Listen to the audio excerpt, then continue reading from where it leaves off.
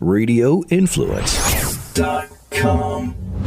You've seen Chef Brian Duffy on Spike TV's Bar Rescue, NBC's Today Show, and opening bars and restaurants all over the world. Now he's sharing his stories, his friends, and some tips of the trade he's learned along the way. Prepare yourself to get Duffified. Wow! This is Duffified Live with Chef Brian Duffy on Radio Influence. Oh, happy Friday to you. I want to create a jingle for the show that just says, welcome to Happy Friday. It's Duffified Live Day. Okay, I want to do that. I think we can do that. Jerry, we should definitely be able to do something like that. Because I do it every week, and I sing a different tune, I think, which could be fun. I don't know. I'm not the one who's listening. You guys are. So you tell me, should we do a recording of Happy Friday or just keep doing it every single week? You guys can tweet me at Chef Bryduff and let me know exactly what you think. You can hashtag, I don't know, create your own goddamn hashtag. I don't care what it is. We'll do something fun, though. All right, let me know what you think. Should I keep doing recording or keep doing it every single week? So, Duffified Live this week. We're talking about the industry, as we like to do. We're talking about the hospitality industry. And in reality, we're talking about the human industry. We're talking about the fact that we need to treat our employees in the hospitality industry better. We have a responsibility.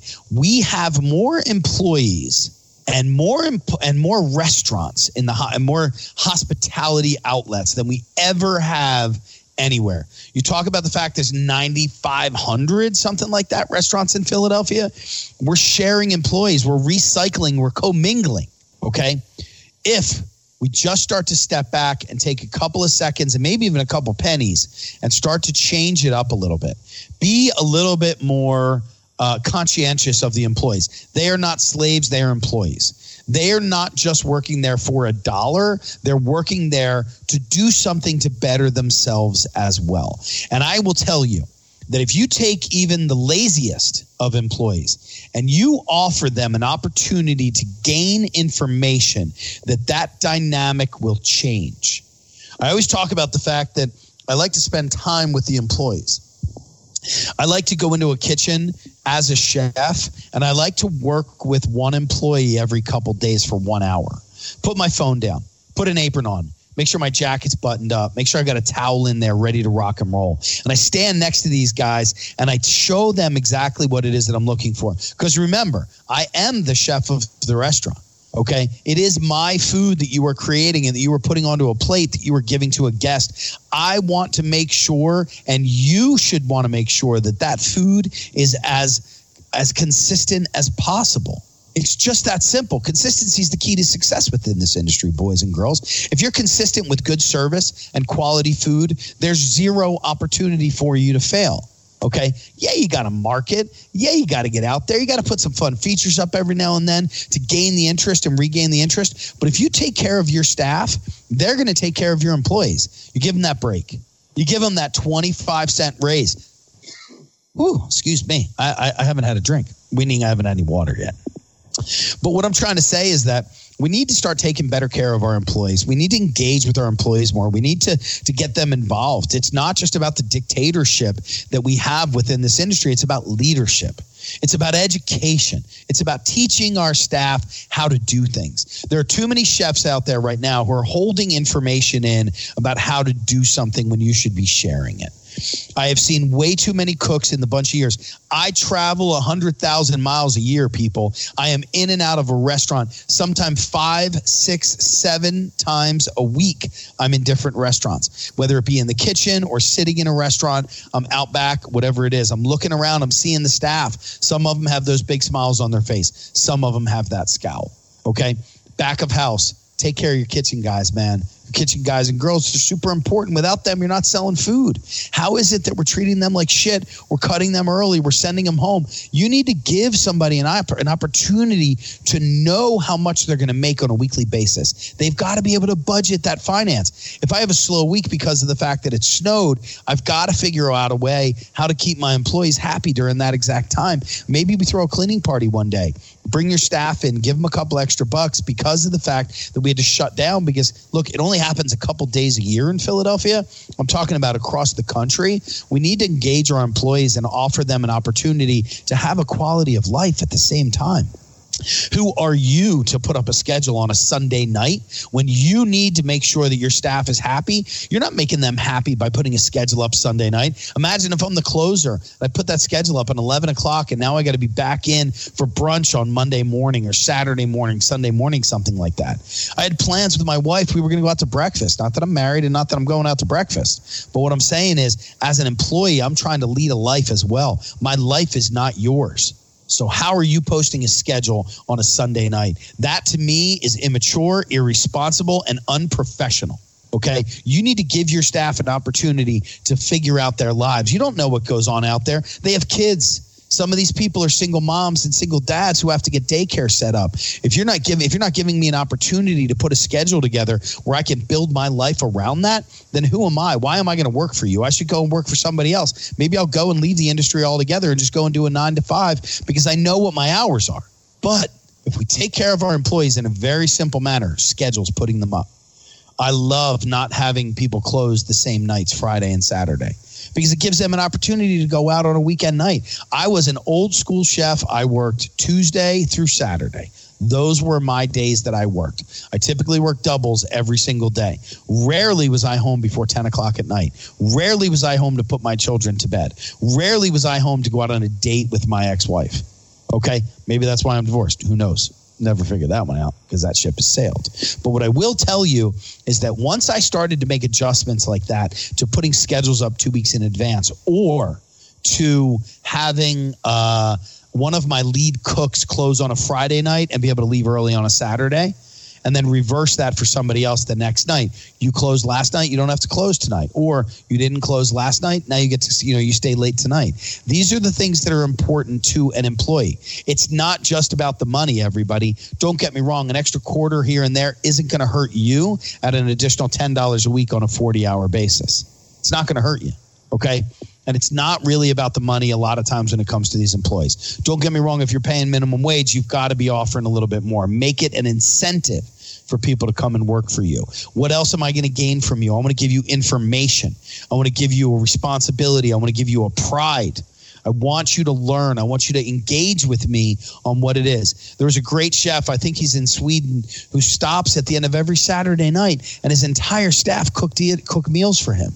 Dishes that are plated and put in front of him that chef then gets to critique directly to you, give you his honest opinion about what's up with that dish. And guess what? Some of those dishes end up making it on the menu. There's a tremendous amount of pride that goes into that, and I think that we need to make that adjustment within our industry. It's really important that we start changing that because our industry is producing lazy workers who are pissed off to come into work because they're not getting anything out of it other than stress.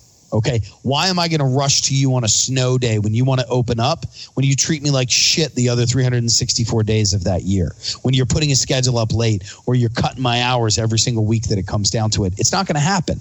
Make the change, guys. So with all of that being said, my guest this week is somebody who's really important to me. She's doing a pretty great thing. She owns a company, a group called Cooks Who Care. So ladies and gentlemen, do me a huge favor and welcome to Duffified Live, Chef Maria Campbell from Cooks Who Care. Well, Chef Maria Campbell, what's going on? Hey, so glad to be here. I'm so glad to have you on. We've known each other for a while now. I know. It's been a couple of years when I was thinking about it. Yeah, it's been probably 6 or 7 years. Has it really been? I don't know. Oh, my God. Longer than that? Has it been that long? Oh, I have no idea. I don't even know. All I know is I have an 18-year-old daughter who I'm pushing off to college next year, and that's my number one concern right now. So yeah, and a good mile marker. She's a rock star. So yeah, it's kind of cool to watch her transition into that adult world, Yeah. The other day her boyfriend picked her up to take her to school. And I was like, well, that's my job. No, yeah. And she's like, no, he gets me Wawa in the morning. And I'm like, well, fuck Wawa. I'm like, I want to hang out with you. I buy you Starbucks, baby. That's right. So exactly. Maria, why don't you do me a favor? Why don't you tell us who you are, what you do, and how people can get in contact or follow you? Yeah. Hey, Maria Campbell, the one and only. But I'm a chef by trade, and people can get a hold of me on our website, which is www.cookswhocareinspire.com. My email that I love is chefmcampbell@gmail.com.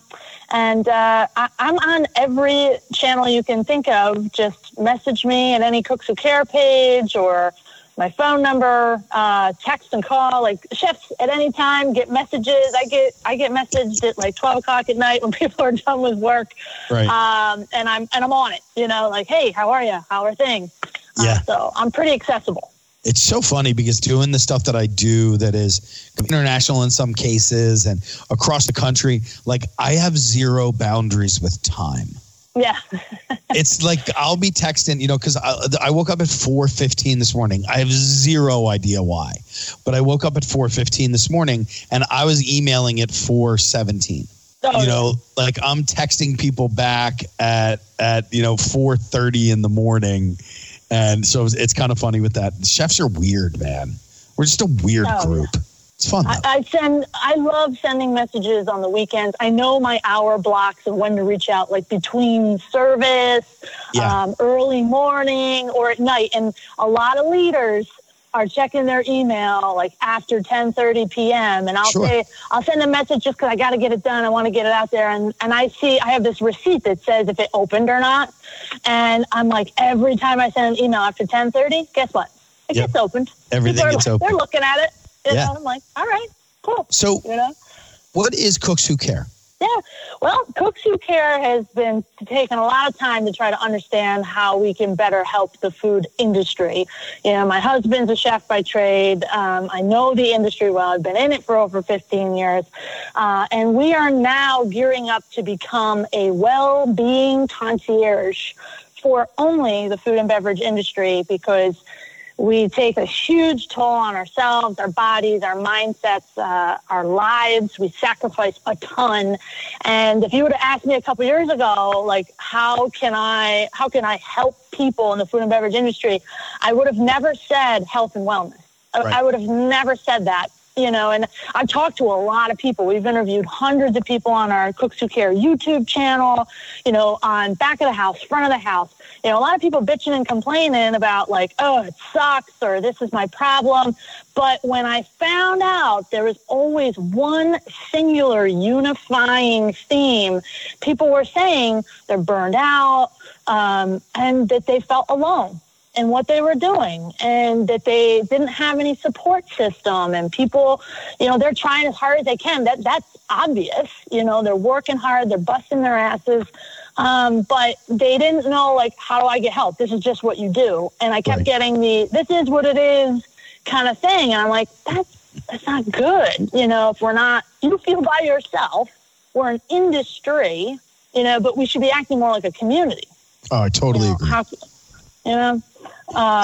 yeah, that's kind of our angle so far. I mean, it seems like, it's almost like to get into the industry, we need to create an orientation. Like before you start in the industry, there really should honestly be an orientation. Okay, here's the deal. You're going to make $800 in cash this week. We highly suggest that you, one, declare all of that.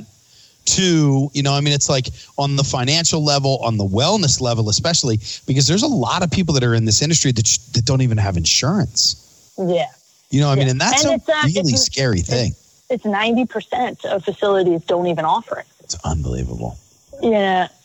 According to a study that I read recently. And, and I get it. Like the costs are high. It's expensive. And that's really the route we went after is to go, how can I make a low cost option that really can show your employees that you really give a shit about them. Yeah. And B, just not break the bank. So I'm not a health insurance company. I knew we weren't going to go that route. We just said like, hey, could I ask people in our community that already have a health and wellness facility in some capacity, whether it was food, fitness, stress relief or finance, could I ask them, like, hey, can you help our community out? Like, give a discount, make it super easy for them to sign up to something to take care of the services. And I found they were like, yeah, when I asked them. I honestly thought it would be a lot more difficult, or there'd be more barriers to this, but really the community wants to support their own. And when I say, like, oh, you know, people in the food industry, and they're like, yeah, we know that. And they don't even work it. They just know it as like, oh, yeah, it's hard, you know? Well, I mean, it's scary in the fact that it's a massive industry. It's a huge, I mean, the growth is just unbelievable. I mean, 20 years ago, 22, 25 years ago, we had 900 restaurants in Philadelphia. We have 9,000. Yeah, it's crazy. You know, I mean, the hospitality industry itself is such a massive growth, and we don't act like a real company. You know, we don't offer things like, I mean, no, if somebody would have told me when I first got into this industry that I had to create my own savings plan, that I had to get my own insurance, that I had to work nights and weekends, that I had to, you know, I mean, there probably would have been a secondary thought. You know, I look at my parents who are retiring, who have retired. My father's passed, but when my parents retired, they had a pension and they had 401ks, and, you know, they had all the stuff that there are very, very few corporations and almost no independent operators that do anything like that, especially health insurance. Yep. I mean, absolutely. So how are you guys, what are you guys doing to kind of like, you know, I mean, so I'm a cook who, I don't know, who has a sciatica. What do I do? I mean, how do I, you know, is there, what is it that you guys are offering within that world? Yeah, I find it fascinating because I had a question, like, how could I offer this kind of service around health and wellness and not be the expert in health and wellness? Is that possible? And I had a meeting at Pure Fare, and I invited all these health professionals in different facets, whether it was health coaches in eating, or it was fitness people, or it was people with medicinal health or functional medicine. And I asked them, why is it that it's so difficult for us to take care of ourselves? Like, what are the barriers? And how are you helping people? And when I listened to everyone around the table, there's 12 of us, you know, at Pure Fare, and they all showed me that, like, oh, I don't need to be the expert in this. Like, all I need to do is refer people to your expertise, because there's a huge trust issue, you know, with our employers and abuse and not taking care of our own. And if we're building a community of people, I have people that ask me all the time, like, oh, I'm having this issue, or I'm depressed, or I'm financially struggling. And they're sharing these super honest and things where, like, my floor is falling out from under me and I have nowhere else to go. And I felt terrible when I couldn't offer a resource like, hey, you should talk to so-and-so, until now. So now, if, you know, I have Zaki Fitness, for example, you know, that's in Philadelphia, I am going to these places to figure out, what is it that you do? I talked to at least 4 or 5 people. They said, that's the place to go. So I walk in, I talk to him, and he goes, oh, I do body architecture. I don't believe in pain medicine. I'm like, perfect. Let's have a conversation. How are you doing that? What are you doing here that's different than anywhere else? Because I found out all these fitness instructors actually go here.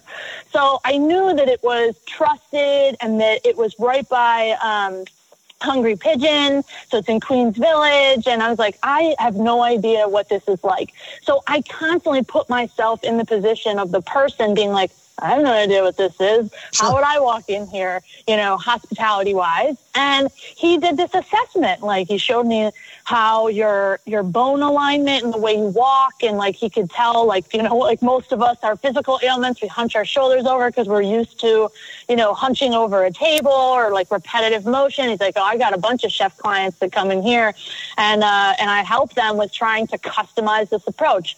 And I think for somebody who says, like, oh, I have this issue, now we can go, you know what? It's a self-discovery process. Like, we have this vetted list of 100 people in our community that focus on 4 categories of health: the food, fitness, stress relief, and finance. You find within this vetted community where you want to go.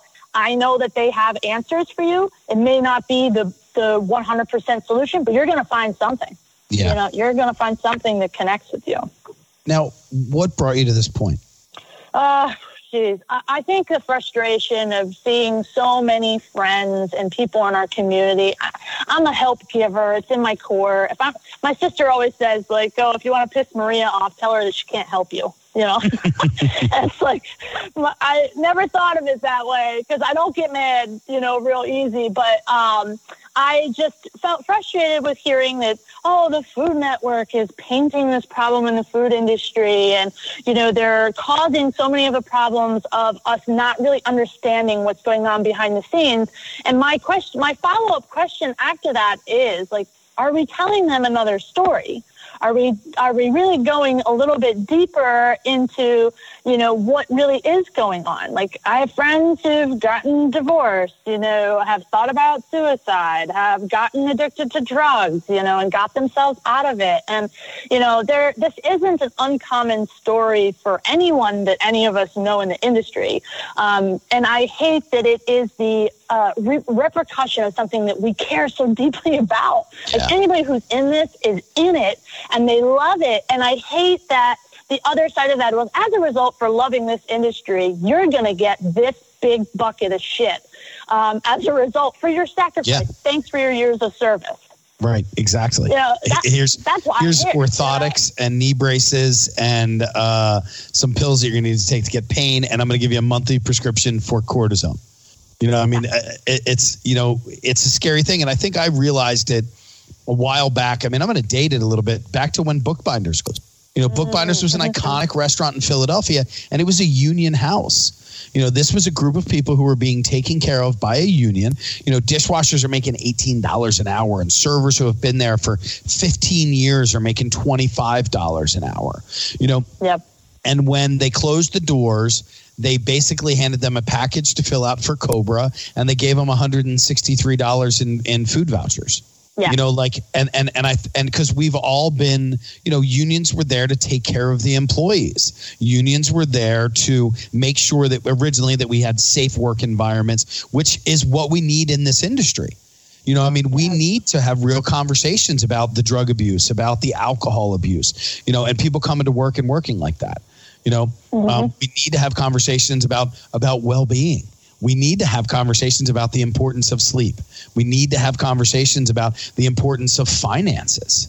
You know, I mean, we all get into this industry with this. You know, I got into the industry because it was instant gratification for what it is that I did. I cooked.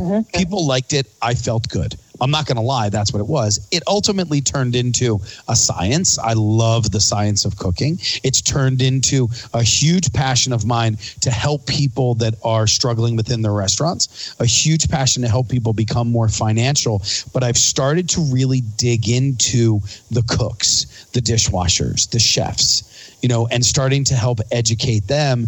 And I've always been so interested in the program that you guys have because nobody does this. Yeah. There's nobody out there. I mean, I've had people laugh in my face being like, oh, good luck. Ha, ha. And I'm like, yeah, I know I have a challenge ahead of me. But I think if we really look at it of like, how do we take care of our own? You know, we can do a better job. If I were asking anybody, can we do a better job taking care of people? I'm sure they'd say yes. That's all I want to do. You know, is to say that we can take care of our own better. You know, well, there's a couple of really cool groups that are out there. I'm sure you've heard of CORE. Yep. Children and Restaurant They're Employees. amazing. And then I had just Barry Gutin, who's a massive ambassador for CORE, the guy who owns Cuba Libre. Cool. Yeah. There is another group. I was in San Francisco. I was up in Sonoma last week for an event, and I had met a woman. Her name is Christy, and I'm going to introduce you guys. But what she does is she's basically kind of like a liaison for women in the industry who have been sexually harassed, who are being taken advantage of, who are, you know, in odd situations within restaurants that are so prevalent now that we're hearing about. Hopefully it's on the decline. You know, and I believe it's on the decline because I think that so much awareness has been brought to that. But here's a woman, this woman started this group after being in the industry for as long as she was and having gone through those situations. And to now it's like you can very simply call up and say, hey, I'm being sexually harassed in this restaurant and I don't have another job and I've got 3 kids and I need to make sure that I can do this. And they're offering everything from counseling to financial support to job assistance. So I'd love to introduce you. I'd love to introduce you guys. I think that there would be a really cool kind of interaction or at least an outcome from that I think that you have such a passion for it. And I've watched it from afar for a long time. I have. I think we originally met when you were at Art Institute. Yeah. Yep. Correct. So that was really that first interaction that we had. And I've always been very interested in you and what you do. I followed you and, I did research on you and stuff like that because I just thought you were really cool within the industry and you have compassion for people that are in it. It's a tough business, man. Yep. Yeah, it is. It is tough. And it's like there's so many issues that the list is long that, as much as I deeply love this industry, I'm a little disappointed in our professionalism. I think that, we can just do better. And I think that the behaviors that were accepted before, I'm so grateful that so many people are speaking up and so many men are advocating for different changes too, which I think is the one of the single most things that needs to be done, that it's not a women's issue. It's not this issue. It is our uniting together to say, we should not behave this way. If we consider ourselves professionals, which I consider so many of us to be, I think that we got to check ourselves a little bit and just say like, hey, maybe I could have done that differently. Because safety is the number one thing that people need when they go to work. I don't want to have to be passionate about what I do and then worried about what's going to happen to me today. Is someone going to harass me or say something to me or, whatever. Like, we all should be uplifting each other. Like, hey, it was a great service. Like, you're kicking butt on this station. Like, I got into this because I wanted to be better at what I did. And I would do anything to make sure that my station or my area or this task I was being given was done to the best of my ability. Right. Not to worry if I walk in, is someone going to walk in behind me and abuse that situation? Sure. So that to me, like, I think this is the era for it to be different. And that I'm excited about, that it's a new era. I think that one of the biggest things to have happened was not only the conversation about it, but I think that the fact of the amount of women that are in this industry and in charge has made a huge difference in that. A huge difference. It's first off, for me personally, I love having women in the kitchen. I think that it makes, I think that there's a different level of professionalism that comes from a woman, and I'm not trying to say there's not a level of professionalism in men or any of that. Anybody who knows me, don't even go there with me. But for me, I think that there's such a different level of professionalism, a level of pride of the work that comes out that I love having women working in kitchens. I always have. I really do love it. And I'm so glad to see that the shift has changed, that there are that many more women that are now showing up in kitchens, that are back there, and high-end kitchens. Very, very high-end kitchens. There's a lot of really great work that's being done out there. And I think that the dynamic of the kitchen itself has changed so much from the conversations that are being had and from people saying, back off for a second. That's wrong. This is not the game that we play. And it's kind of cool to see. I'm pretty happy with it. And the amount of in Philadelphia alone with the women that we have in kitchens. You look at Jen Carroll, you look at Marcy Turney, just 2 people right off the bat. We've got some pretty dynamic things that are happening in Philadelphia under the tutelage of these amazing women chefs. Oh, absolutely. I agree. Where did you start? What was your initial, what got you to the point that you were like, I want to be a chef? I didn't know it right away. I knew I wanted to do something creative, and, you know, I had a poor upbringing, being from like upstate New York, and I just thought like, oh, every career, like you have to have money to do that, you know, or that kind of was my mindset, like going into school. And I found a culinary program at Delhi College in the Catskills, because I'm from upstate New York area. Like Rochester, Buffalo. And I thought, oh gosh, I need to move. I need to be away and find myself. I loved college time. Like even when you're talking about your daughter, it was definitely a self-discovery period for me. Sure. But when I went to college, I remember like, this is the place. It's beautiful. It's secluded. You know, I'll find out if this is what I want to do. And I got time. I was 17. I graduated a little bit early, but I was young getting started in school. So I was like 17, not quite 18, because I had a November birthday. So it's like, how are you supposed to have it all figured out at that time in your life? You don't know, you know, and right. I didn't know then, you know. But I'll tell you what, it was, I didn't have a lot of like positive reinforcement, because I grew up in a dysfunctional home, parents divorced, but it was ugly kind of thing. So I didn't have like, oh, this, like you're talking about the instant gratification, never had it. So when I had found like, oh, I have a chef advisor who's working with me and saying, he looked at me with like dead seriousness, like, oh, well, you can do that. And just these like little affirmations that weren't said by me, but by someone else when I kept trying my hardest, and you hear that like, hey, you're doing great at work. Like, oh, well, maybe I am good at this. You know, I didn't know. I had no idea. And I'm like, I'll figure it out. As the time went, I was super competitive with the American Culinary Federation, because I said, well, this is my opportunity. I'm paying for school myself. I need to get out there, working in restaurants a little bit here and there. But I was really trying to compete after school to like hone my trade, get my knife skills up, like work with a team, make more fine dining food, and try out different things and learn escoffier. Like that was, at the time, you know, the focus. And I spent a lot of time and energy where most people were partying and whooping it up. I knew that I had a little more in the game as far as this is a huge, I don't know another word for it, but it's just a huge opportunity for me, and I can't fuck this up, you know? Yeah. And sure. If I'm going to figure this out, I got to do it now. And I ended up competing and trying out for the American Culinary Federation Youth Olympic team, because you got to work with the master chefs and travel abroad. And that was my big fuel. Like, oh, I could win to go travel in Europe. I mean, where you grow up in a small town where there's more cows than people, like I get so excited. I'm like, wow, I get to see another culture. This will be amazing. I definitely did not belong where I was from, where I was originally from. Like, definitely an outlier in that.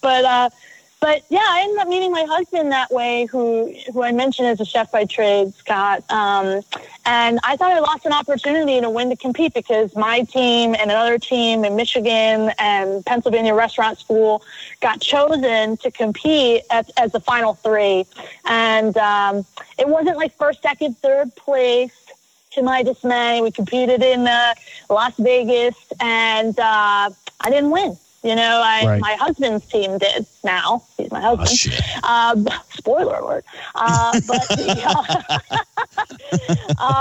But I got called like 3 months later when I thought my life is over. I tried everything I could, and then all of a sudden I get a phone call from the chef, Chef Ed Leonard at the time at Westchester Country Club, which was number 11 in the U.S. at that time. It was like, hey, I saw your work, because I was the captain of my team and Scott was the captain of his. And they're like, come work out here. Like, I'd love to have you in our apprenticeship program. And I'm like, oh, really?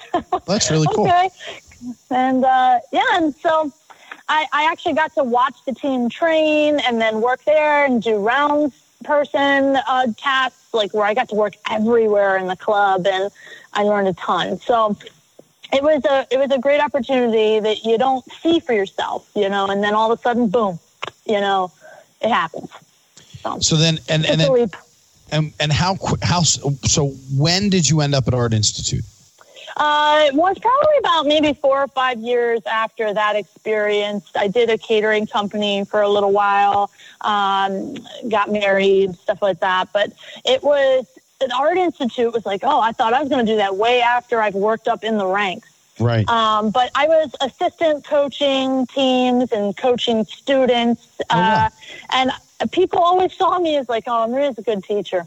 Right. And I honestly, it's one of my favorite things, mentoring, teaching, providing opportunities for people, because I feel that's what was done for me.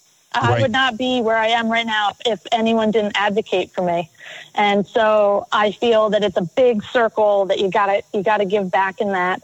And the Art Institute offered me a job, and I was like, oh, I thought I'd do this like much later in life. But I was seen in a different way as far as teaching and lecturing. And I loved fresh starters or people that were changing careers. Like, I just like connecting with people. Right. And what? Much like you. Yeah, I know. I mean, and that's the thing. I saw you the other night. I'm not going to mention that we were at karaoke. But it was just good to see you. And because I have a list of guests. And I have a wish list of guests, and you've been on my list, on my wish list for probably the last 2 years. And it's like, and I'm constantly adding people in there or removing people that I've already interviewed. And so it was so funny because I keep talking to my assistant, and I'm like, we got to get Maria Campbell on. We've got to get Maria Campbell on. I want to get Maria Campbell on. Reach out to Maria Campbell. Cool. And then all of a sudden when I saw her the other night, I went back to the bar. And I stopped what I was doing, and I immediately texted her and said, get Maria Campbell on right now. Like, send the email, get it done. It's 11 o'clock at night. I'm probably going to be drunk in 20 minutes. Let's make sure that we get her on. So, and I'm really glad we did. I mean, I think that there's so much, because I'm so intrigued by what it is that you do and what you have done, and to turn all of that into, Cooks Who Care is such a big thing, because nobody's doing that. Nobody's really taking care of the employees, especially the owners. Yeah. And the operators. I mean, if you think about it, the business runs because people are in there, but we don't take care of the people that are in there. Exactly. Like, Cooks Who Care is actually doing an award that is including people into what they do with their food and beverage program. Yeah. I think it's amazing that we, the James Beard nominations and all the award ceremonies that happen, and Zaha was selected as the best restaurant in America. Philly's represented. Love it, right? I have mad respect for people that really hone in on their craft to execute this amazing service. Right. What I want to feature is people who also say, you know what, we've put all that energy into our food programs, our food and beverage programs, but I want to highlight people that are saying, like, you know what, I'm also, in addition to this, I am making sure this is a proactive plan. I give breaks to people. We highlight them. We give them opportunities. I'm telling them take a vacation, which will soon be mandatory for people to be able to take.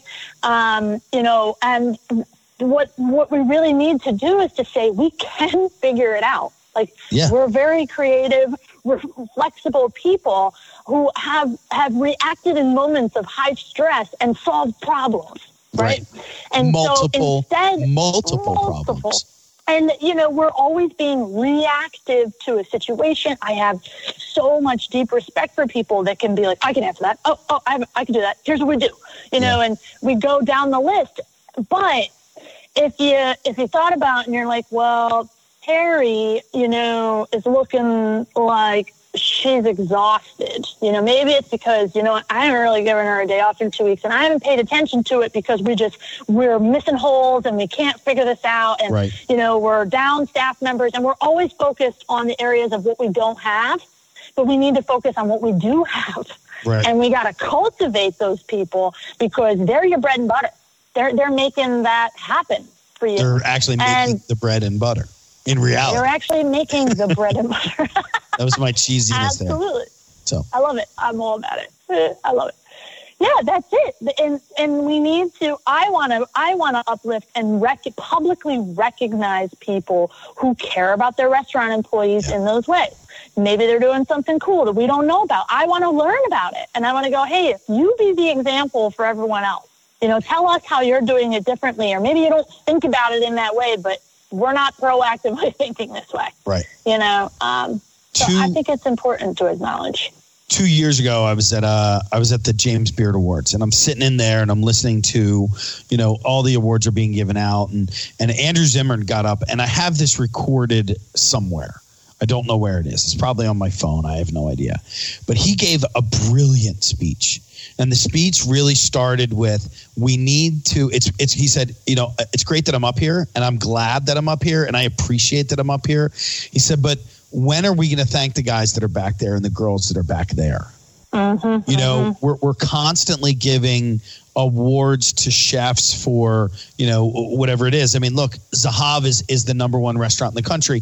Does that restaurant deserve it? I fully agree that it does. I think that it's for the fact that we have a restaurant in Philadelphia that is now the number one restaurant in the country, that is an Israeli restaurant, is speaking volumes about what it is that this country is actually eating at this point.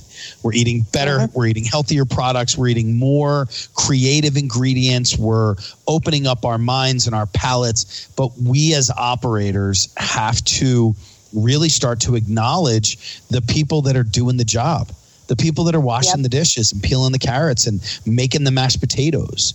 And we never do that. And Zimmern gave a brilliant speech about it. And Bourdain was a huge proponent for, taking care of the people that are operating the restaurants. Yep. And we so often, it's easy to treat a $9 guy like shit when he's washing the dishes, and you're throwing dirty dishes at them. And I've always said, hey, let's be careful of the way that we're putting this in, or, there's no reason for you to throw this plate over there. Place it, scrape it and plate it, and place it down. And I think that a lot of, especially in this day and age where we are so much more aware of the employee situation that we have right now, we've treated employees like shit for years upon years. Why are we, and now we have more restaurants than we ever have. So I think it's so important to have a group like Cooks Who Cares out there to be a voice for people and a location for people to go. Yeah, it's amazing how all these other, the awareness is coming up. People are speaking up and saying, hey, notice this. I think, too, we have a lot of biases and assumptions about people who work with us and for us that we may say, like, hey, that person didn't show up. Oh, they're lazy. Well, have we actually found out, maybe they're struggling with transportation, or they don't really have the means to get paid enough and they're working 3 or 4 jobs, and maybe they overslept, and because the third job they were at work at 2:00 at night, they didn't plan for it and they needed to be in for an early shift the next day.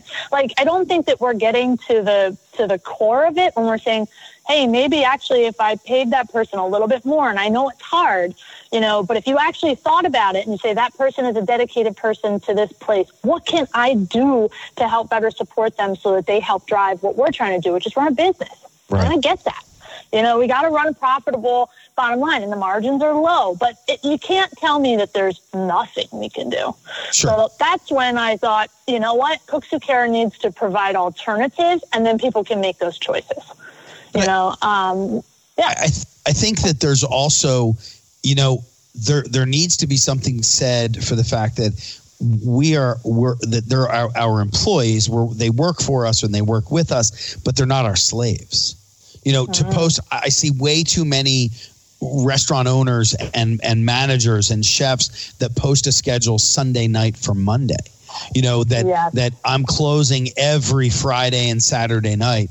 And I made a lot of changes within the companies that I work with and within my own properties where, schedules are done 2 weeks in advance.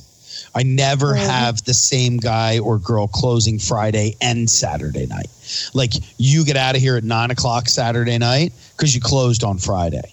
Because it gives you an opportunity to say, here's Maria Campbell, who is, the chef of the restaurant, and she's, you're married. Well, it's a horrible existence to never be able to go out with your husband on a Friday night because it's 11:45 when you get out. You know, and what are you doing at 11:45 anyway? You're not going out for a quality meal. You're going out for drinks. You're going out to do something like that. So we're just fueling the fire more and more because we don't actually give people. And I noticed within my world that it really changed the dynamic of my staff because they knew that they were going to have a life outside of what they were doing. I busted my ass, and I now have managers who bust their asses to get that schedule up 2 weeks before. So you really know what you're doing and where you're going. And it starts with little tiny things like that because your employees are going to have a better time coming to work knowing that they're not just a slave who's making $12 or $13 or $14 an hour. Yeah, and that you consider that they need to plan for their life, that they have a life outside of work, and that's important to you. Just by making the schedule shows that, right? Yeah. Or even hiring multiple managers for one position so you can rotate your staff more effectively. Right. I find that people think like, oh, I need the flex worker, and they're thinking about the couple of bucks that they're going to save like per hour. But then when you think about it, you're constantly rotating through that station and constantly needing to search people. If you have a budget for it, you plan for it ahead of time. You know what? This actually needs 2 managers, and I can have both of them rotate between each other. Everyone's happy, and you know how much it costs you all year long. Yeah. Plan for it. I mean, I'll tell you, I have a lot of restaurants right now that are actually closing on Monday and Tuesday.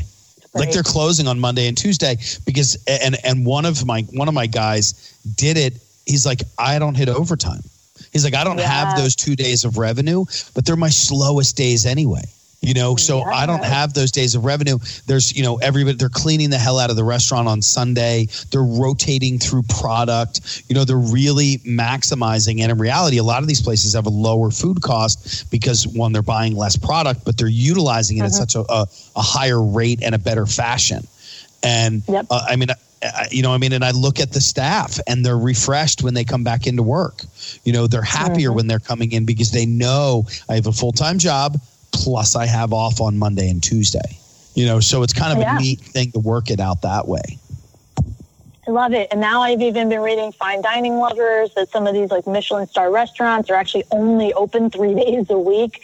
You know, I mean, I think we were in a time where we had to be 100% accessible to the customer.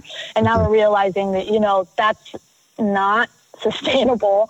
And like you were saying, it kind of makes more sense, you know, to consolidate and conserve, and it's actually better operationally. It's 10 times better operationally. I mean, for me, I see it like as a chef, I really do look at the quality of the food and what am I really going to be, I've gotten a product in on Friday. I close on Sunday. I don't open up again until Tuesday. You know, so I'm looking at a 5-day timeline, but I've worked with some really good chefs who we've really been able to rotate product and be able to execute it at a much higher fashion, you know, because we're really dialing it in. You know, we work off of protein counts and we work off of item usage reports. We really track what it is that we sell on a week-to-week basis, which in turn makes our staff happier. Plus, it drops more money to the bottom line. Yeah. You know, just by being that much more organized. And, you know, you as a chef, you're younger than I am, but, you know, you've gone through and you've seen ranks of everything happen. And I'm finding, and I keep talking about this, it's a regular theme that we have these older chefs being 35, 40, 45, and 50 who are bucking the technology. You know, I'm a chef, I create. I'm a chef, I create. I don't check emails. You know, I don't do this inventory this way. I don't have to sit down and look at an invoice. I create food, and it's becoming a huge problem because nobody's actually teaching anybody on top of that the financials of running the business. We've got kids that are graduating culinary school and their parents are saying, okay, well, here's $100,000 for you to open up your own place as a graduation present. Having never worked for anybody before, having never have understanding the finances other than how to cost a recipe.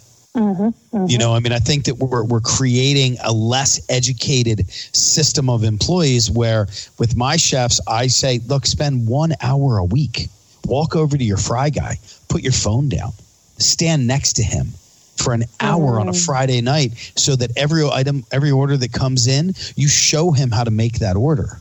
You show him how to present it, how to plate it, 3 pieces of chive, 7 wings, whatever it is. Spend that time with them, and that goes so far. Somebody will work 45 hours and not complain, or 50 hours or 55 or 60 and not complain about it if they're getting something out of it other than just And I don't see that much anymore, and that's scary to me. Yeah. And I think, too, we're always, knocking it down. You can't do that until you've peeled all these vegetables first, because that's what I did. And I get that. I have incredible respect for people that have paved the way differently. Yes. But isn't it when we have a generation that says, don't you want the next generation to have it easier than you did? It's just like your children. I don't want them to have the same struggles I had to know what it's like to live life. Right. They don't have to do that. I would hope that we are all trying to create other opportunities that do make it easier, and that they can carry through their passion, and that it means it's meaningful work. It has a purpose, not, go to the station and peel all these potatoes. You're never going to move up until you do this. Now, I get that to a degree, but it's the way we talk about it. We don't talk about reverse how you frame it. When you start here, this is possible for you to work up here, rather than being no. Go to the bottom first and work your way up. It's not a ladder anymore, And so, I'm not saying don't peel vegetables. It's really important, but I think it's the framing context that we tell people, this is where you belong, that I have a problem with. And I'm we could say it differently. We could say hey, this is a part of it. This is a component, but you're here to work, and no station is beneath you, or something. I don't know, I think that we have to change the way that we engage with our employees. We have to give them something. And I don't just mean, I don't mean a bonus, because a lot of times it's really not even about the money. Something that I've heard, and it's rung so loudly in my ears for years, people don't quit a job, they quit people. I was one of those kids who, work there until you feel that you've learned everything you can and then take off. So I job hopped from year to year to year, working here, working there, working here, working there. And my education was the restaurant school. I taught myself what I needed to know further on, because I graduated school. I was a sous chef. I worked for an asshole. I became the chef. That's the direction that I took. And then I was a chef for years after that. So everything that I've learned, I kind of taught myself. But in this day and age, if you just engage with your employees on a different level, the simple fact of, hey, how are you, when they walk in through the front door, or, hey, I noticed that you've got a pretty heavy prep going on your station today. Give me 20 minutes and I'll be right over there to bang out some caramelized onions with you. That's our fucking job.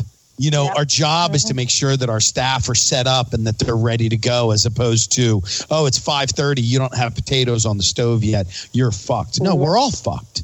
Yeah, exactly. There's so much responsibility that's placed, and we expect these people to do it for a low pay rate at the same time as we expect them to do it, with less respect.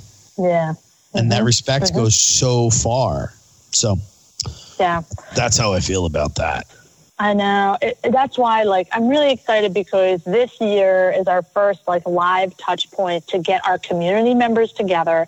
We're hosting a Break On Through event, and it's to wellness, because I know people don't think about that for themselves, but I'm super proud that Elizabeth Faulkner has assisted us. Adam Lamb from FoodWorks is coming up to kind of talk about, some of the challenges with our industry, but with solutions. We're trying to create a movement to show that their peers care about them, that employers do care about these issues, and provide a way where they can experiment with finding their fit, maybe an exercise they want to start getting into on their day off, or they need to start planning for cooking at home, when they're not working, or how do I bring nutritious meals with me if I am working 6 days this week? How do I make sure I keep my energy up?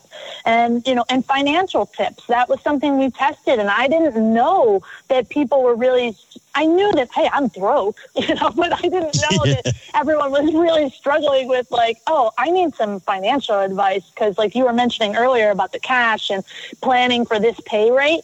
We just do it for passion and hope for the best. And we don't realize that we become homeless, within a short period of time because we don't know how to manage our money well. Yeah. So yeah, exactly. It's a really big way that I want people to connect directly live with the people who care about them, and they can see and find out for themselves that this is a new time and that Philly is stepping up to the plate to say, we can do this differently and we're doing this together. Yeah. Have you heard about it? There's a great app out there called Stash. Have you heard about this? No. It's a cool little app where you can there's two different ones that I use and that I started to talk to a lot of employees about. One is called Stash. The other one is called Acorns. Acorns takes all of your purchases that you make with your credit cards, debit cards, whatever, and it will round it up to a number that you think is appropriate. So if you think that every time that you use your credit card and it hits 85 or above, it'll automatically ring it up to the next dollar amount. So basically, I'm getting 15 cents on every single purchase that I make. Once it hits a certain number, it rolls it over into a stock. And then there's another one that's called Stash, which I really started to talk to employees about. And I'm like, look, you take $5 a week, $5 out of your paycheck a week, one beer you take out of your paycheck a week, and you drop it into this Stash account, and it automatically invests it into little things. Like right now, my daughters own more marijuana stock and Lyft stock than they could ever imagine, because look, I'm a chef who started I graduated culinary school in 1995. I'll just say it out loud. My college fund for my kids funded divorce and custody. So the stuff that I've done for my girls over the last 10 years has been super aggressive to try to get some money set aside for them that now they have their own accounts. They're really aggressive, paying attention to that and watching it. And, hey, Dad, did you hear about this? We're having conversations about stocks that they're seeing on their reports. And think about it in the restaurant industry. You're a server, you're not walking out with as much cash as you used to because everything's on credit cards now. And you're everything's being declared, and it's a scary situation. But I started to talk to a lot of new restaurants that I open, and I get them to sign up right there. I'm like, just sign up for it. It costs you nothing to sign up. In fact, if you use my code, you get $5 just for signing up. It's like there's so many opportunities to get some of these little stupid things, like a purchase that you're going to make anyway. When you go to the store and you buy, your groceries for the week. It automatically rounds it up. And I started to tell a lot of restaurant employees about it. And, I have people now like, Chef, I got $500 in an account, man, because I dropped money away for the last couple of weeks.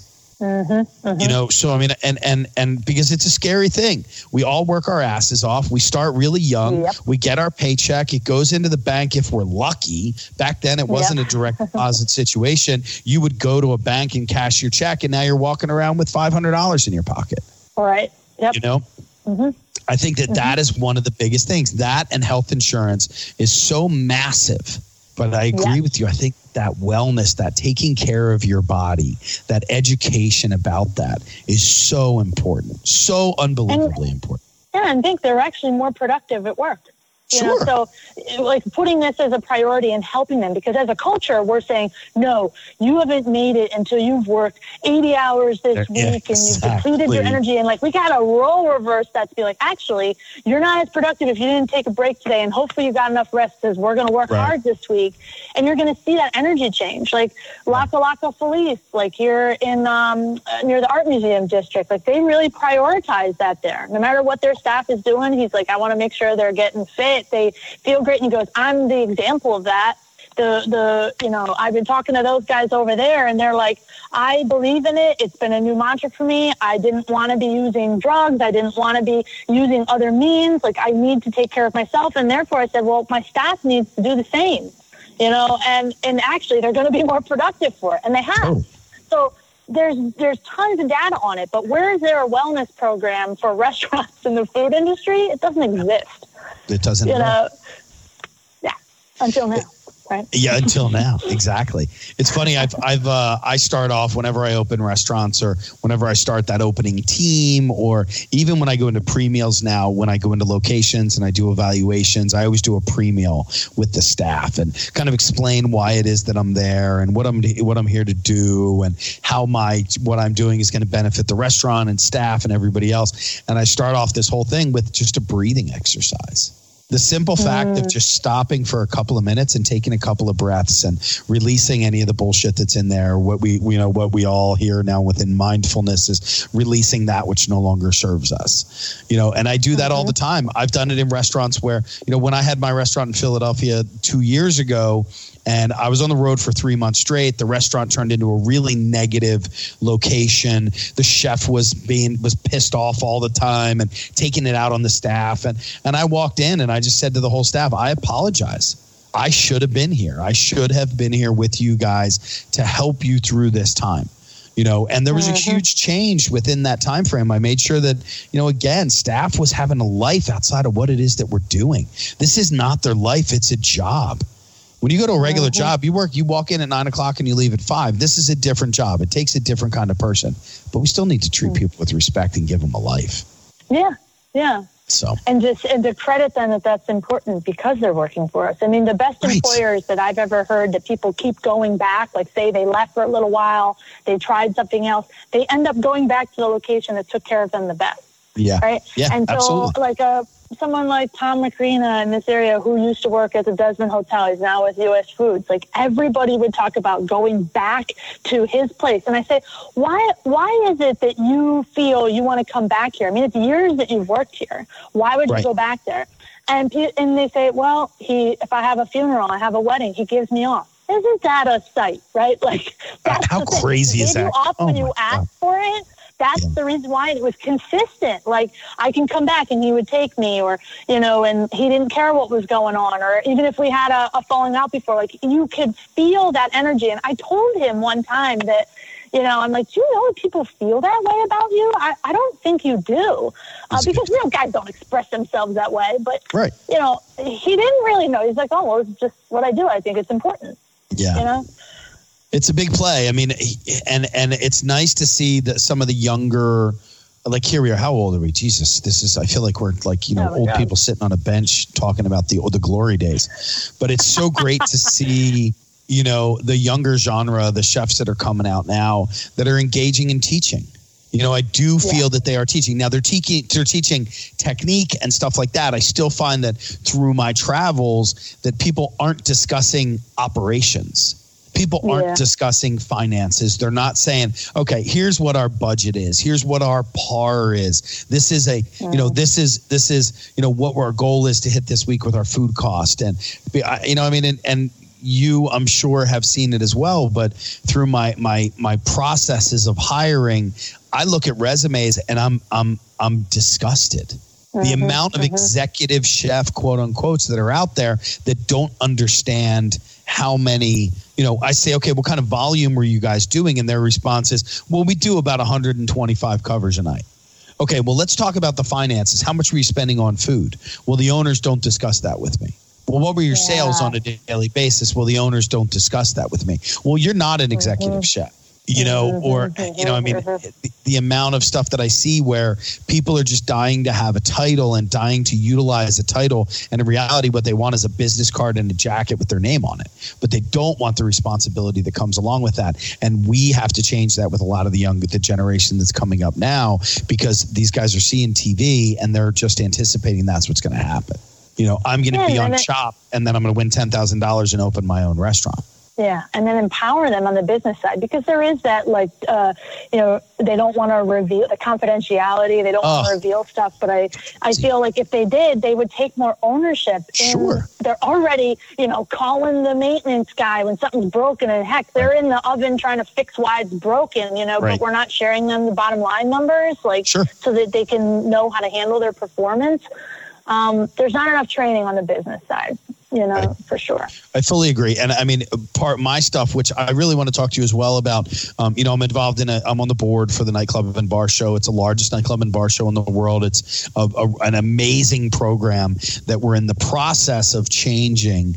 And because we're turning it into a much more educational series, because, for over the last 5 years that I've been on the board, 6 years that I've been on the board, my conversations with people as I travel are, have you ever been to a nightclub and bar show? Yes. What was your takeaway is one of the things that I ask people. And they all say, man, what a great party. I had so much fun. And over the last 2 to 3 years, I've seen this massive shift into, I learned so much by watching this. I learned so much from being in this class or seeing how it is that you do that.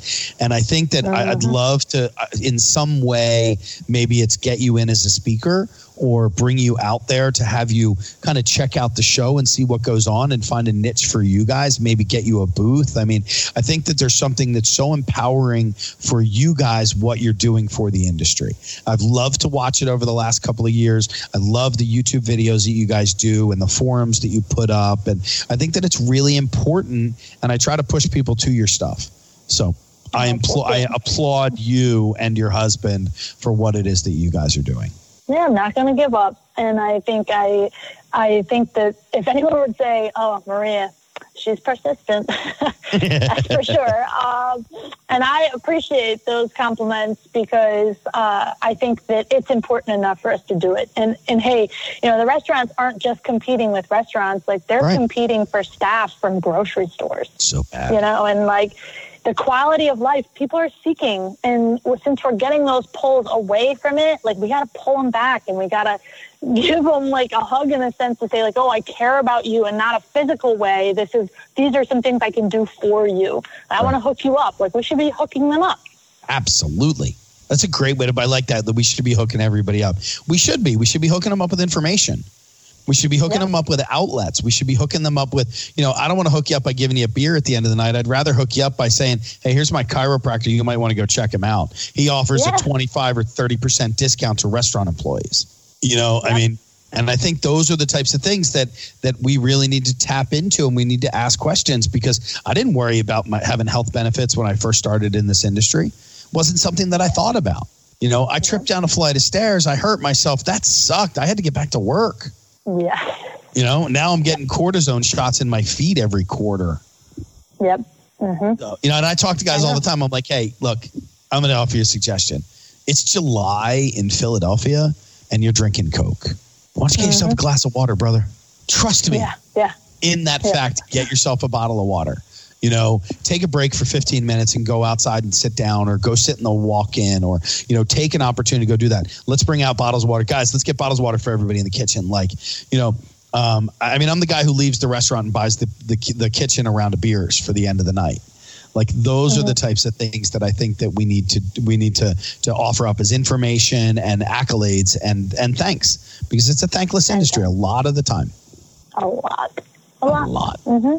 You're right. So, well, Maria, I want to thank you so much for hopping on. I really do. Why don't you tell us who you are, what you do again, and how people can get in contact with your organization of Cooks Who Care?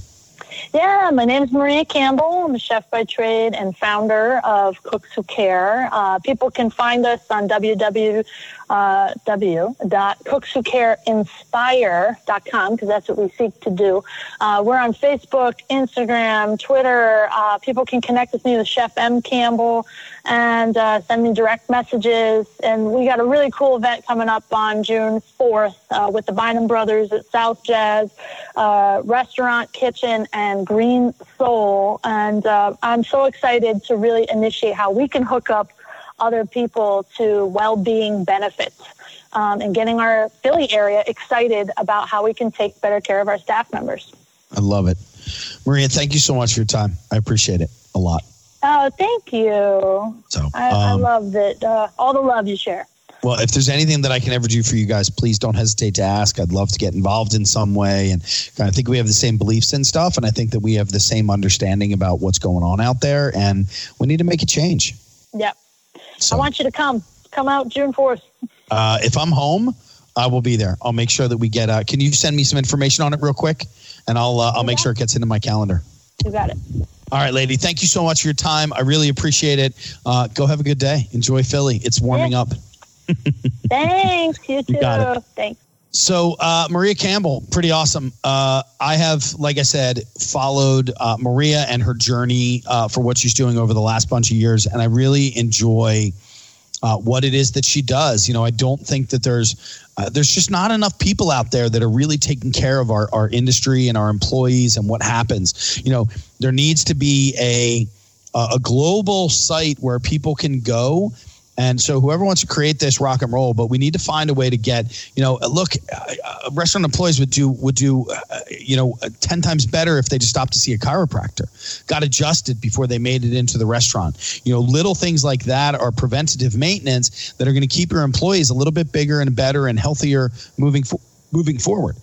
They talked about, there was an unbelievable documentary that was done where they were talking about the Egyptians and the fact that these Egyptians were working so hard to build the pyramids, and they started to find, after digging and archaeological digs and excavating and whatnot, they started to find these massive plots of land that were dedicated to farming so that they could create and generate enough food to treat the workers really well, to make sure that they were fed, to make sure that their wellness was there, that the well-being. Because look, if I'm building a fucking pyramid and I feel like shit that day and I'm hungover and I've got a bad back and my feet are swollen because I worked at double the day before and I did a clopen the day before that and all the other shit, I'm not going to be a really good what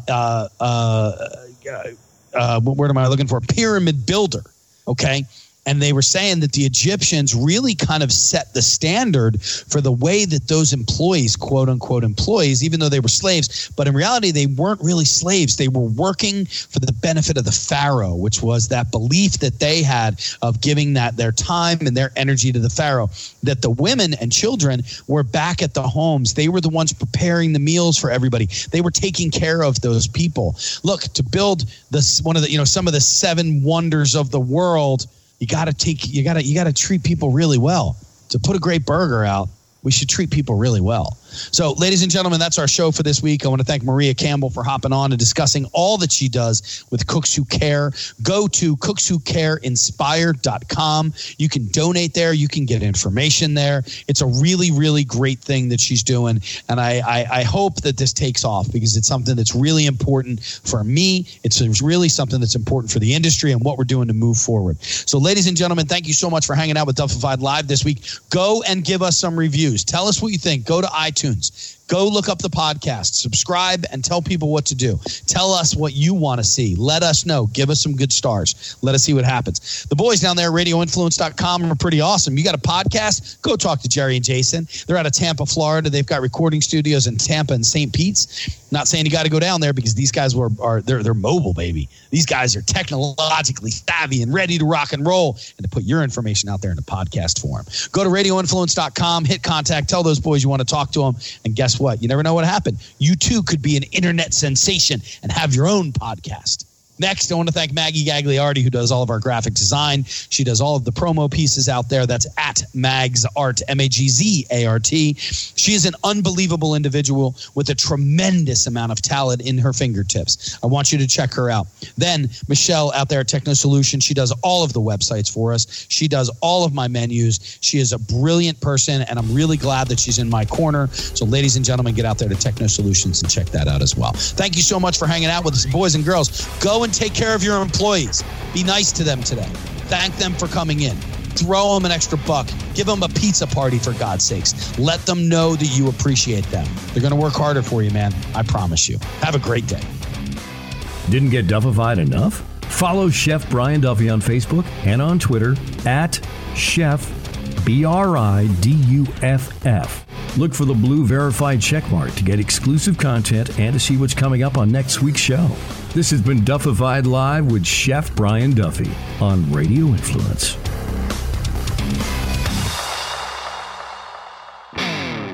Radio Influence strives to bring you excellence in podcasting. We work with personalities like TV chef Brian Duffy, radio personalities like Ian Beckles and DJ Eakin, news and political pundits like Vincent Hill, and independent journalists Frank and Tracy Beans, experts from the sports world like veteran football scout and coach Chris Landry, pro wrestling personality David Penzer, MMA experts Jason Floyd and Daniel Galvan, and strength and conditioning coach Jeff Krashell. If you're looking for food, sports, music, entertainment, politics, no matter the topic, said, Radio Influence has something for everyone. All of Radio Influence's programming can be found on Apple Podcasts, Stitcher, TuneIn Radio, Google Podcasts, and RadioInfluence.com.